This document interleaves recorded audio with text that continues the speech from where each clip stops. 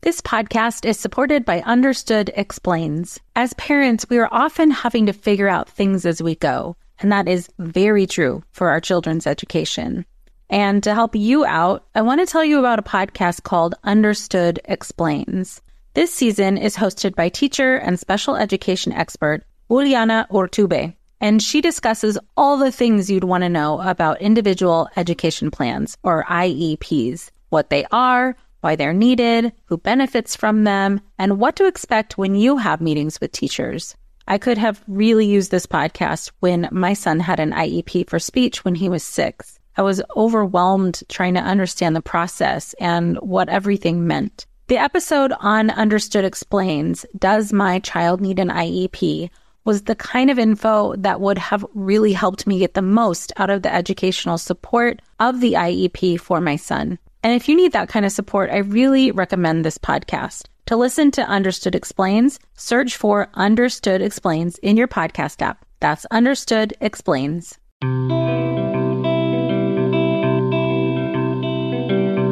Welcome to Mom and Mind. I'm perinatal psychologist and host Dr. Kat. There's more to the story than just postpartum depression, and this podcast aims to share it all. From personal stories and lived experience to experts who break down the ups and downs of life from getting pregnant, pregnancy, perinatal loss, and postpartum adjustment to parenthood.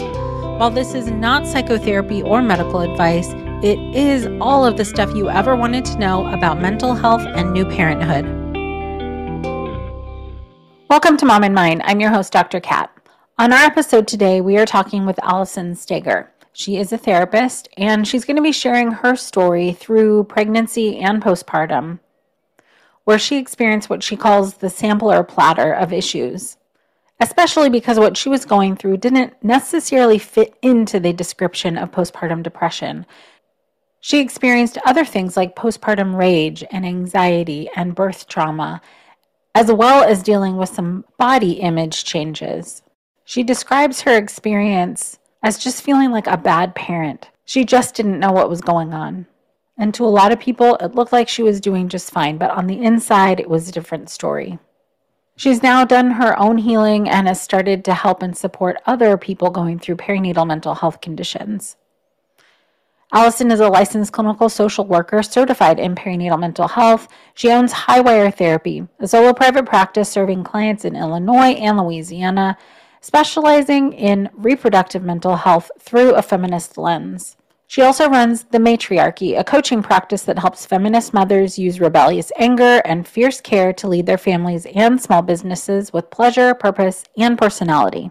She shares a little bit more with us about her view of American motherhood and why we need a new culture of care. So let's hear from Allison. Welcome, Allison. Thank you for being with us. Thank you for having me. Always excited to hear from other therapists who've had lived experience and have gone on to shape their career and support other families. So, and each of our stories has some overlap, but they're also very unique and different. And since the listeners for the show are a mix of therapists and also people who are going through who are like not necessarily therapy professionals, right. It really kind of does, it works for both types of listeners. Those of us who are still supporting other families and those of us who need to know that we exist, people who've gone through it as well. So wherever you're comfortable, please share your story. Sure. So I got pregnant unexpectedly when I was almost 30. And I was in a supportive but new relationship and just decided that it was the right thing. And I felt like it was going to be okay and went forward with it. And I think it's interesting looking back on that time because I know I very much projected this outward sense of just moving along through it, feeling calm, feeling good, like just take it like it go. And I got some comments on how calm I seemed about it. But really looking back, I can notice a lot of that as just a disconnect, of feeling of sort of numbness, not in the sense of not being excited or not wanting the baby, but the overwhelm of what was about to happen, just sort of. And that really transitioned also into my birth experience, which I will talk about in a second. But I think it's also important to note just that at that time, I had had a history of quite a bit of trauma in my adult years, and physical trauma. And so that sense of like disconnection and numbness was really in line. And I had done at that point a lot of therapy, a lot of work. I was in a good place, but I was also actively in the middle of an eating disorder as well when I got pregnant. So I had all these sort of little things going on. And thankfully, that was a reason for me to really pull back on a lot of my eating disorder habits, and created a lot of space for healing, just by the fact of I don't want to do this while I'm pregnant. But all that just to say that there was a lot of like not active distress, but a lot of things happening. And then just combined with, my 30 years up to that point and, life. So it kind of lent itself to this like a feeling of disorientation. Like this is the thing that I chose and I'm happy to do it, but also what's going on and where am I in this? So when I went into labor, my water broke, and I went to the hospital once I realized what had happened. And they told me that, they want to have the baby out within 24 hours, because otherwise I could get an infection of the fluid or something. And I was right at my due date. I was just a few days early. So again, it was sort of this like, oh, okay. Like I kind of just thought that I would start going, having contractions and I would hang out at home and like, then we'd go to the hospital. And I hadn't really considered another option. And again, that sense of like, it'll probably just work out. It'll be fine. And so when that's not what happened, it really strengthened that feeling of like, I need to check out. I'm completely overwhelmed here. And I remember feeling just very much like helpless inside of my body, like this is happening. They started me on Pitocin in order to induce labor. And that was miserable. It went from 0 to 100 in like 5 minutes. And because of that feeling of disconnection with myself and my body, it was really hard to be able to like lean into the pain and just sort of be with it. And it was also really difficult once I chose for an epidural because of the sense of numbness was really jarring as well. Like nothing felt right. Yeah. So a lot of medical interventions that happened, a lot of just furthering that sense of like, I am not in charge of my body. I can't do this. I'm not strong enough. What was I thinking? Eventually leading to an emergency C-section because I was actually getting an infection of the amniotic fluid. And so that actually felt sort of like a relief when that was on the table because I had, been trying to push the baby out and she just was coming out and then popping back and just not getting anywhere was really hard. But, it's a major surgery. It was a lot very fast and, you're in this haze state. And so it's again, just like something, okay, this is just happening. Like they're just taking the baby out now. And it was that experience that I think so many people probably listening to this podcast know so well of like, all right, well, the baby's out and she's healthy and you're fine. Like, we're just going to give you antibiotics and it's good. So cool, carry on. Right. And, that's just not it. And I think still at that point, I was in that space of like, okay, yeah, sure. Like, let's just move along. It's fine. What the hell just happened? But also I can't think about that too much. And so immediately kind of went into this place of like over functioning and let me prove like that how much I have this. And I remember being on the operating table and one of the doctors making some comment about like, oh, your body, like you exercise a lot. So like, you're going to just bounce right back and you're going to be fine and you're going to look great. And like, that stuck in my head, like, okay, I have to like prove that, Yeah. So just immediately was like, okay, I'm not gonna lay around in bed all day. I'm gonna get up, I'm gonna cook, I'm gonna clean, I'm gonna take care of this baby and I'll be fine. Like it's not a big deal. Mm-hmm. I don't need any help. And no, that's not, that's bullshit. Mm-hmm. But that was the way that I knew to feel okay and to stay in control of things. Right. And just really having to like prove how much I have this. Now, in the meantime, this is what I was projecting and how I was kind of getting through my days. But underneath, there was just this sense of total panic, which didn't manifest itself as what I would say is like traditional postpartum depression or even anxiety, which was interesting because I'm a very anxious person and I for sure thought that was going to come out. Mm-hmm. And it was more like this like complete dysregulation. Like I'd get completely overwhelmed. I'd be like screaming into my pillow. I'd be like feeling so angry towards my daughter. Like, why aren't you breastfeeding the right way? Or why are you still crying? Why won't you go to sleep? Mm-hmm. And then of course, just feeling like so awful that I could even be thinking about that to this baby. Like I recognize that she's a baby, but also I feel totally in distress here and couldn't quite explain what was wrong because it didn't seem like there was enough quote wrong with me to ask for some sort of help or to tell someone how I was feeling. It just felt like if I was feeling bad, it was because I couldn't handle it. Can I ask a question? Yes. As you said, that feeling of over-functioning, like you needed to do everything on your own. Was there help available and you didn't want the help, or like you didn't have the help, so you had to do everything on your own? A little bit of both. So my partner is, he travels for work pretty extensively and always has. So he was gone about half the time. And there was a part of me that felt very much like, yeah, go ahead, go back to your job and just go do this because I can handle it. Because there was an association of the more I can handle, the more valuable I am as a mother and as a human.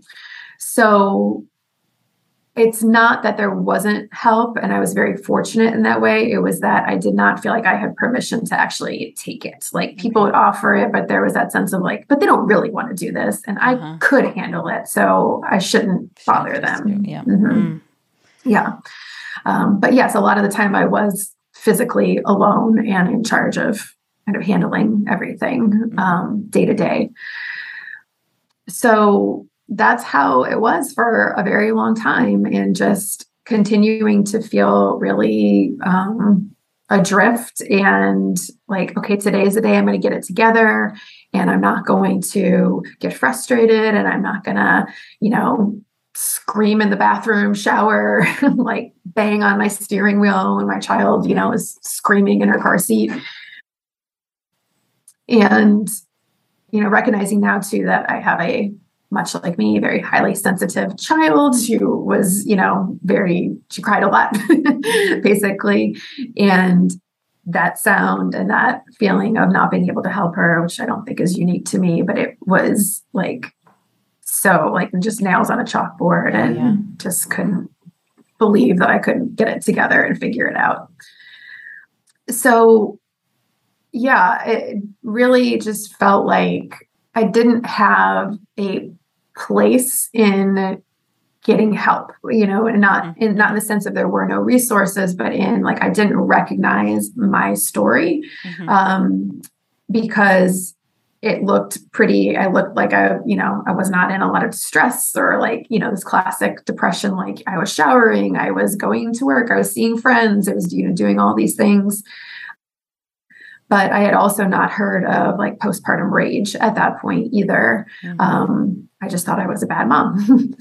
And I remember, I don't even remember where the first time I heard it, but the physical reaction I had of like, yes, this is what this is. And it's not a pathology, and it's not, something that's deeply wrong with me. It is the way I'm trying to express my needs. This is how my needs are coming out. And I am not getting what I need right now to be able to function the way that I want to. Oh, hey, everybody. It's us, Blair and Molly, your old pals from Toddler Purgatory. Two moms who are also actors, who are also creative beings, who sometimes feel stuck. And now we're back with a whole new podcast about unsticking it, launching in January. What happens when life gets in the way of our creativity instead of nourishing it? We talk to all sorts of guests about how to break through the mucky, gluey, sticky wall that can get between you and your creativity. We hear about their journeys, their successes, their challenges, and even their bougie coffee shop orders.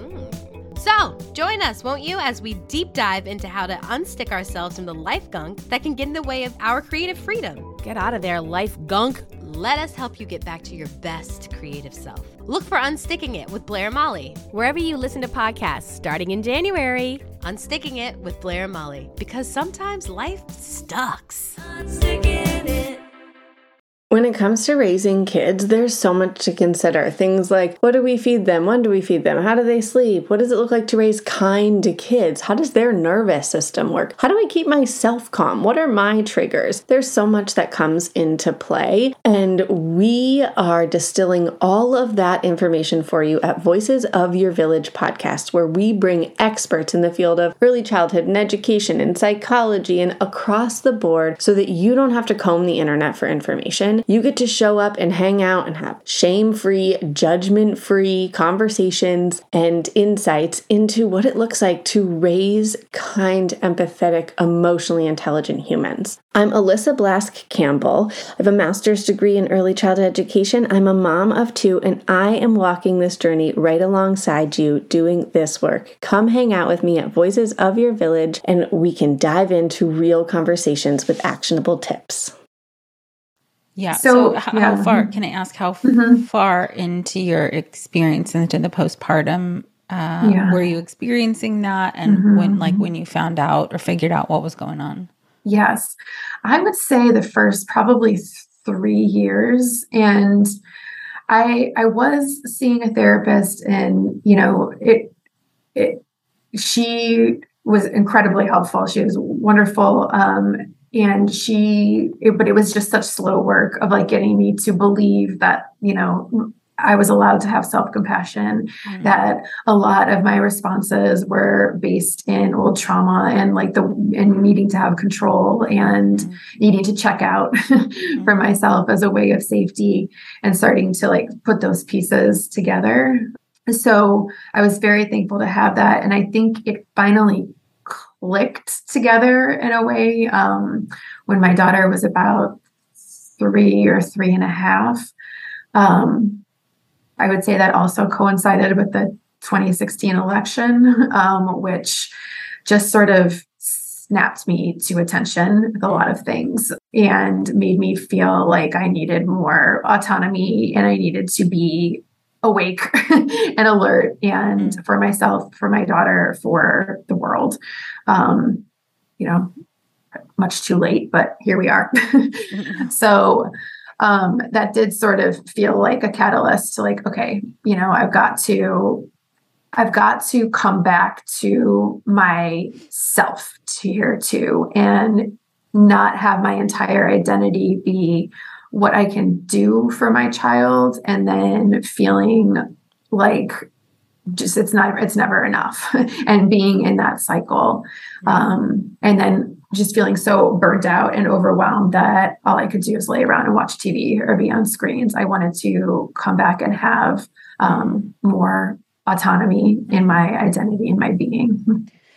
Did along the way, and maybe looking back, but did anybody know that you were suffering in the way that you were? Well, I guess I that's don't my think word, so. suffering, but yeah, could Yeah. anybody tell? Well, I think my husband, definitely saw my, outbursts or, would hear me like getting very frustrated. I think he didn't know where he fit into things because part of my thing was like, I have to be the one to fix this. Like I have to, bedtime was like a 3-hour ordeal for like a really long time. And I would not give it up. It was like I was certain I had done something to make this not work. I didn't know the magic, sleep training or whatever protocol. And so I had to, it was like a dog with a bone. Like I had to fix it. And he might kind of check in and I'd be like, get out. Like this is, I have to do this. It felt like the only way to prove again, like I had to accomplish some sort of task in order to prove that I was a good mom. So yes, I think I was pretty. That's intense, and it's exhausting to have that drive or need or whatever it felt like for you to have that much within your control is so exhausting.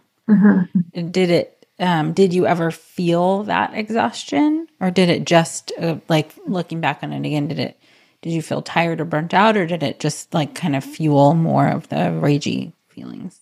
Yeah, I think it was more I definitely did not experience it as like a lethargy or like, oh, I can't get out of bed. It was more, it had that agitated edge to it of like, gotta keep pushing through. And I could see just by, there was definitely that feeling of like, my days are not fun. Like, what is this? And I don't have like, I can't read a book. I can't like, all I can do is like watch Bravo at the end of the day, which I love Bravo. We're not knocking Bravo, but it didn't feel like I was really able to like have a hobby or like commit to anything else or really show up in my friendships the way I wanted to. And it was sort of like, when I get this mom thing figured out, then I can do that. And part of what my therapist helped me with was like, how about you start doing some of that now and just see what happens? Like little by little, where can you do this and let go of some of the like,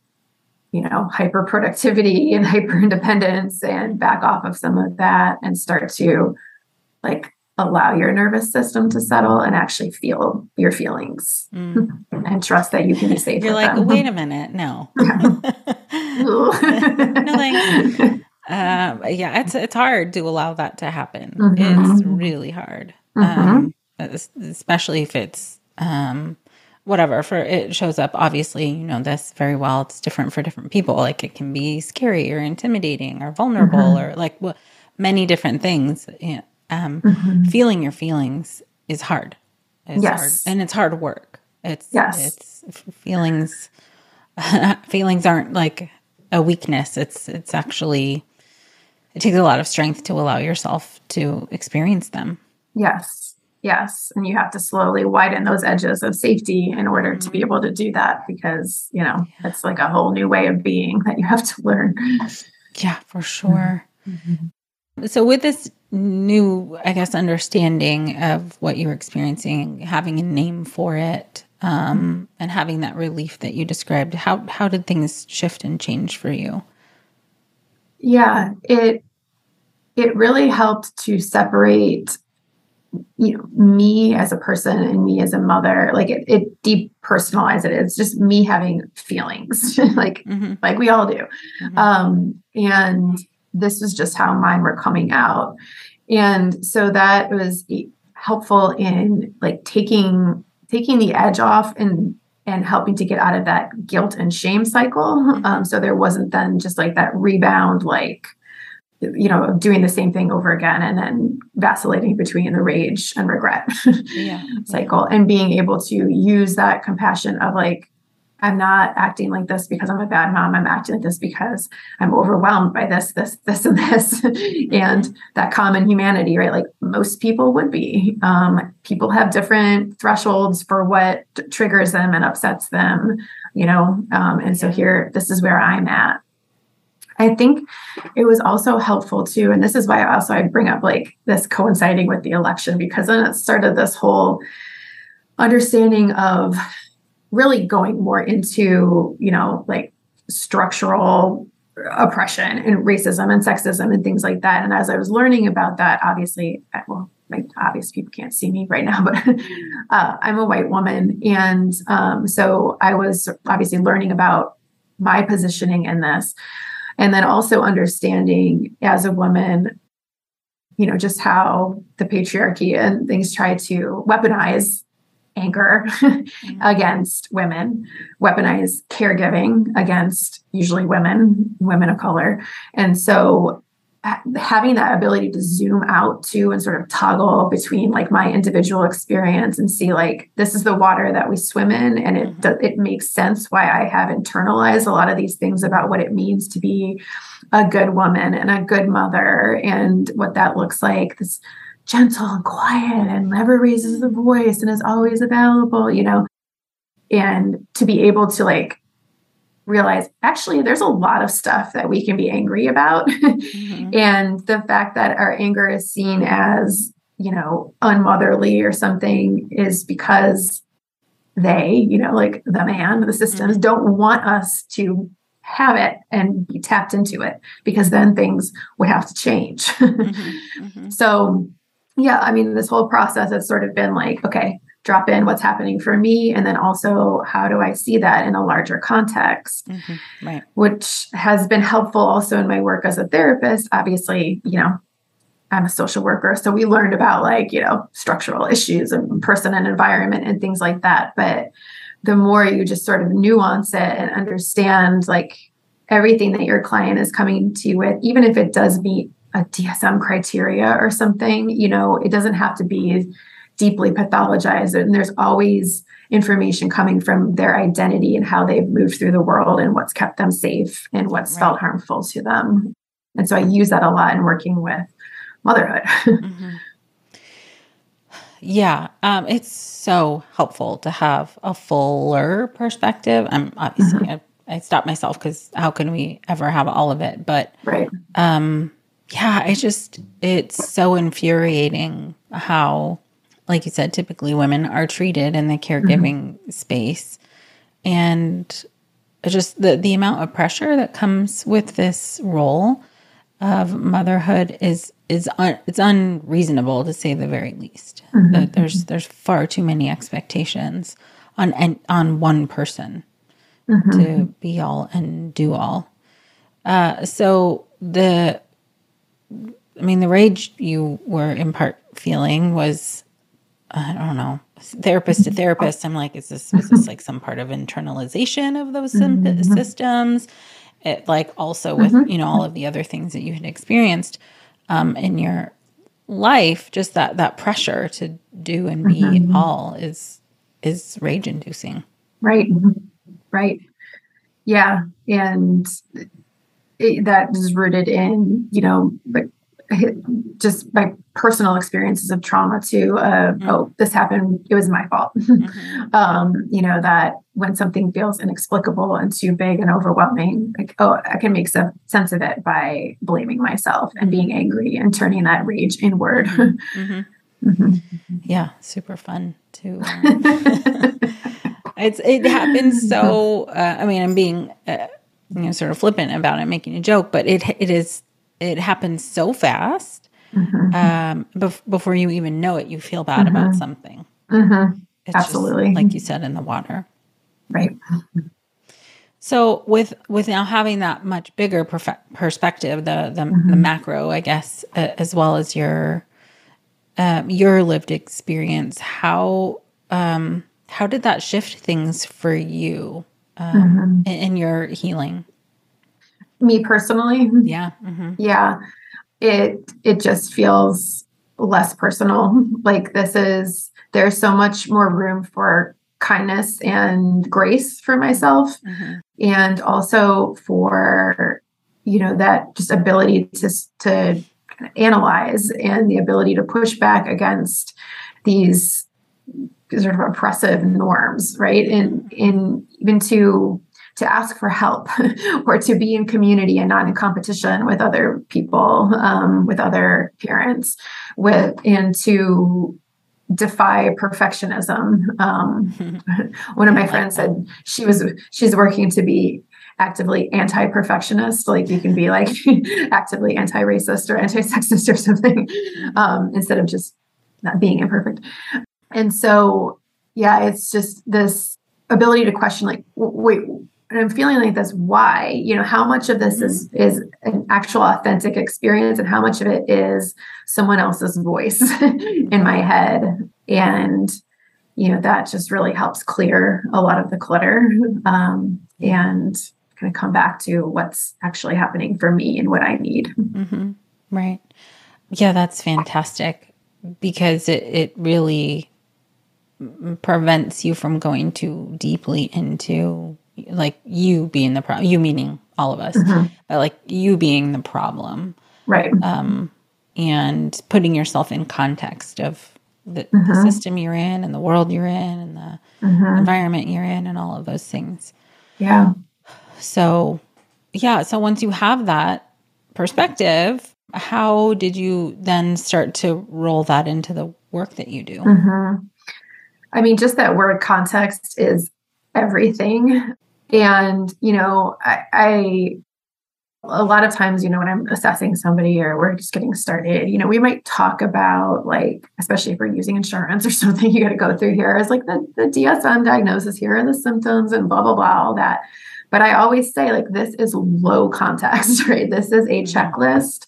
Or if we do like the EPDS or something like that, like this is just one piece. And, we also want to start by naming the fact that it is just traumatic to be a birthing parent or someone, in a reproductive age, a mother, a birthing parent, and in this country right now, in a lot of the world, but I'm going to speak to, what I know here. And we have to take that into account because, that helps us see, like, this is what we're working with. So it makes sense that we respond in these ways.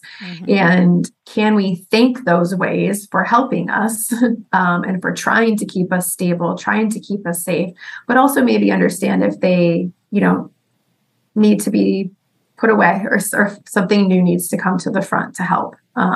Now moving out of these like trauma responses of like trying to be the perfect parent, trying to, do everything for your kids and self-sacrifice. Those are trauma responses to a society that tells you you're not allowed to be fully human as a mother. So when we can I know this all sounds very intense. We don't just like spout this out at them. No, you're good. Let's do. This is like overtime. Right. A PowerPoint presentation for our second, our second appointment. I understand what you're saying. It's you don't give this to the clients all at once. Yeah. Like, I think the audience can handle it. Right. But I do actually, I name that villain as the mommy complex. It's not you. You're struggling because you're within this, but it's not like you don't have something broken or like inherently wrong with you. You are responding to existing within the mommy complex, which is just a name for like how white supremacy and the patriarchy, capitalism and diet culture all like inform parenthood. So being able to say like, that's the responsibility of that. And here's how you're responding to it. And what we want to look at is how you're responding and see if there's a way we can work to find something more helpful for you. How do people respond to like giving it a name like that? I mean, some people are like, okay, whatever, but it's not so much about the name, right? It's just, can I name what's happening? And so I think some people will be like, oh, yes, oh, that makes sense. Other people are like, I think it's actually just me, so it is, but even just being able to say it, to have someone hear it once, like, I think it does start to plant a seed or it starts to shift something. And I'll even say sometimes like, I'm going to do that annoying thing where I'm like, I think this is actually, just a symptom of like, what messages have you heard about what it means to be a parent or mother? And again, just like that toggling in and out, modeling that for them, I think does something for everybody, some more than others, but. Yeah, for sure. and like very specifically, I mean, I can see what you're saying that for people who might have a harder time seeing that it's not just them, that it could take a little bit longer there. But I wonder if this, just as we're talking about it, I'm wondering if like, gosh, I bet that's really effective for anger. Yeah, because there's someone you can be angry at. It doesn't have to be you. You don't have to be angry at yourself. And they're usually not angry at their children or their partner. I mean, it's like, they might come out as like feeling anger about a situation, but it's not, mothering that you hate. It's like the constructs of motherhood. And so it helps to direct it a little bit and pull it out of themselves. And that, again, just gives room for things to settle a little bit more, because that anger isn't just swirling all around inside them along with that shame and guilt. It's like, here's a place for it. Here's someone to target it at, meaning these systemic messages and norms that we have. So in terms of, yes, there's a lot of that emotional stuff that can be explained, like how and why we as mothers, let's say, feel and experience these things. How about for the moms in this scenario, or it can be primary caregivers even, receive care or are offered care as it relates to like this bigger systemic stuff? Yeah. So I think, one of the big through lines for is the idea of sort of like self-sacrifice, or like having to fragment yourself. So, this is not a new thing, but like my needs come last, and I shouldn't have any needs. And when I am in my parenting role, nothing else should exist. I should just be giving of myself here. And so, and then the idea that I'm talking a lot about mothers. And the reason being not because, mothers are the only caregivers, or because, it's only mothers who are birthing parents, but it's just the sense of like, that is the expectation, that mothers are female and feminine, and that they, then can be, sort of exploited and their care is just like a natural thing that they love to give without end. And so those gender norms are really strong in, who we think of as caregivers and who often gets defaulted as caregivers, and how we define motherhood too, or parenthood. So, and then I would say also like the perfectionism, and the feeling of, having to perform a role, and kind of always be on as a parent. There's not room to ask for help or to find care. And often I found that a lot of, and I know this is true for me, but a lot of my clients too will, they don't even know what they want or need. They just don't. I don't know what I like anymore. I don't know. I can't even sit still to rest and think about this. And, Right. So then that's like, well, this doesn't feel good and I don't know what I want anyway. So I'm just going to keep doing the laundry or something like that. Right. Yeah. And just this feeling of like smallness, like you have to just be this one thing. And so another really important piece of like through line in my work is just who are you as a person? Who were you before you became a parent? Like let's start to access some of that and carry that through, because the things that are just brilliant about you just as a human being on this earth are the things that are going to make you brilliant at your specific type of parenting that nobody else can do. It's you. And so it's not about having to be perfect or perform a role or whatever. It's about finding those strengths within yourself and those values that are important to you and your personality, and just bringing that forward. And then that helps also figure out, what do I need? How do I care for myself? How do I make room for myself within this one part of my identity as a parent, and start to integrate it rather than being like, now I'm a mom, now I'm at work, now I'm with my friends, you're just you wherever you are. Right. So let's pull it all together. Yeah, for sure. If you're a parent, I invite you to join us at the Mindful Mama podcast, where it's all about becoming a less irritable, more joyful parent. With sometimes hilarious and always thought-provoking experts and friends, at Mindful Mama, we know that you cannot give what you do not have. And when you have calm and peace within, then you can give it to your children. I'm Hunter Clark Fields, and I can't wait to see you there. Listen in to the Mindful Mama podcast. Hey there, I'm Debbie Reber, the founder of Tilt Parenting and the author of the book Differently Wired. The mission of Tilt is to change the way neurodivergence, whether that's having a learning disability, having ADHD, being gifted, autistic, or some combination of all of the above, is perceived and experienced so differently wired kids and the parents like us raising them can truly thrive. On the Tilt Parenting podcast, I get to talk with authors, therapists, educators, and parenting experts who are committed to this mission. I ask the questions my listeners are most curious about when it comes to supporting our kids. And in turn, my guests share strategies for challenges, out-of-the-box ideas for navigating school, best practices for therapies, tips for advocating, and so many thoughtful insights on what it really takes to help our kids grow up feeling seen and respected so they can create awesome lives for themselves. I know that raising a differently wired kid can feel overwhelming and isolating, but I promise you, you are not alone, and it can feel so much better. If you're on this parenting journey, come listen to Tilt Parenting. Together, we can shift this paradigm and show up for our exceptional kids with hope, possibility, and joy.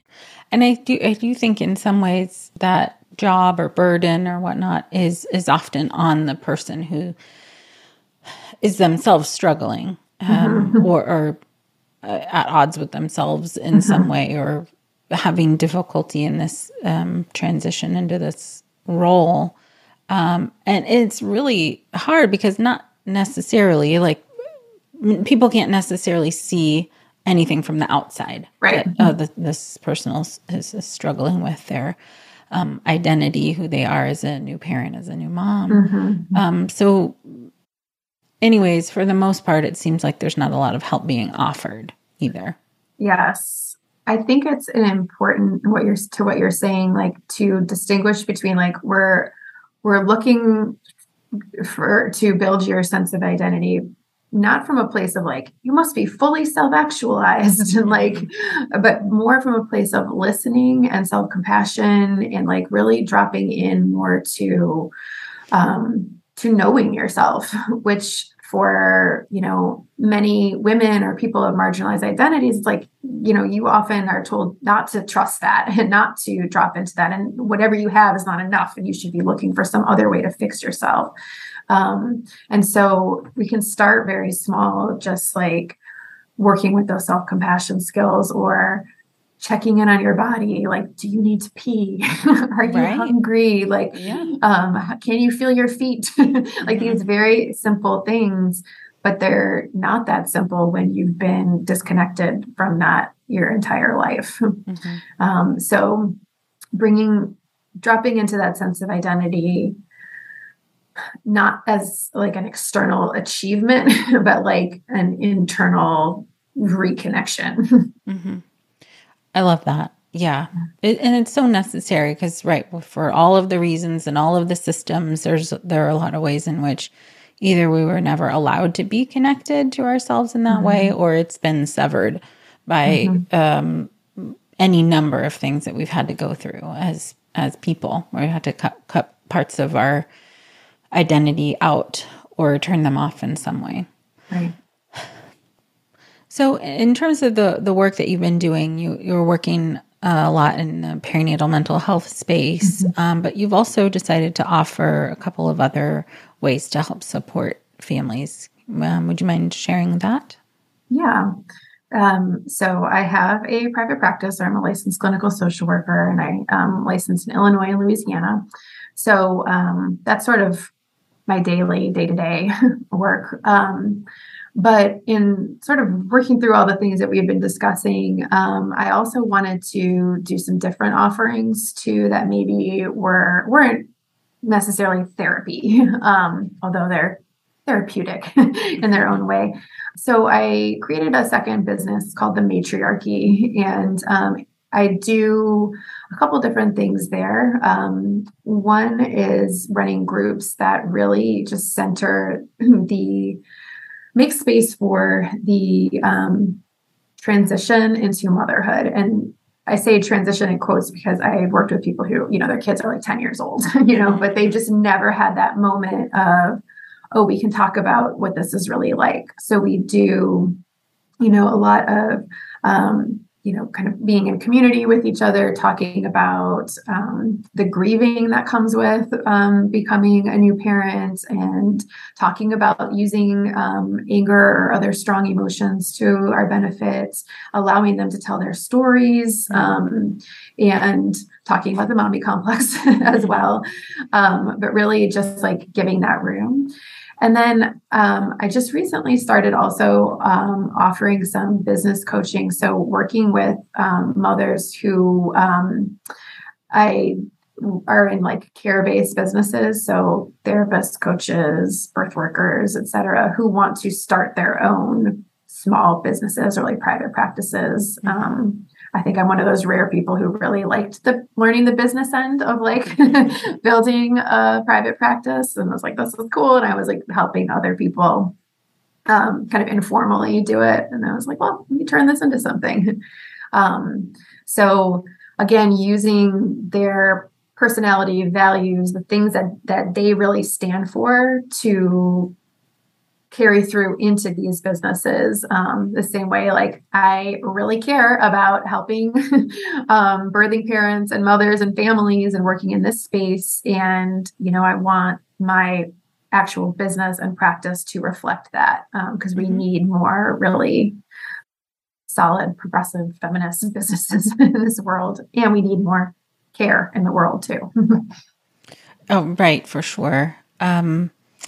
Yeah, that's great, because it sounds like all of the principles that you've been talking about really carry through into all parts of how you're supporting other people, really checking in with who are you, and figuring that out, and how to expand on that if needed and wanted, and whether that's like through a business or internally or within their own personal life. It's a fantastic perspective and way to support somebody be themselves in their life in more than just one way. Yeah. Thank you. Yeah. I had fun with it. Good. It was also just helpful for me just to have the variety too of like, okay, I got therapy and then I've got these other things. And it's nice to have different buckets to put in your work. Yeah, for sure. And especially if you feel driven and motivated, and you can help somebody who needs that kind of help. That's a great feeling. So with your own experience and all that you've learned along the way and all that you're helping others with now, what's something that you want parents to know about becoming a parent in this day and age? I think it would be that for as small as society and our culture tries to make us, like parenthood is a leadership practice, and it's an initiation into power. And, we have the ability to wield that in a way that's really helpful and meaningful, and that allows you to show up in it and to be fully human in it. And, exactly as you are. And so there is a place for every parent, and there is something magical about every parent, and there are struggles that every parent has, and that's just the human experience. And I just want parents to remember that, they are lovely just as they are. Awesome. Perfect. Or not perfect. Just kidding. Yeah. No, I really appreciate that perspective. Thank you for that and for coming on and sharing all of this with us today. Thank you for having me. You can connect with Allison at highwiretherapy.com, welcome to the matriarchy.com, or on Instagram at wearethematriarchy. For sure, please do share this episode far and wide. And as always, I thank you so much for being with us. Until next time. Thank you so much for joining us today. Please share this podcast. Together we can support moms and families so that no one has to deal with this alone. Come connect with us at momandmind.com.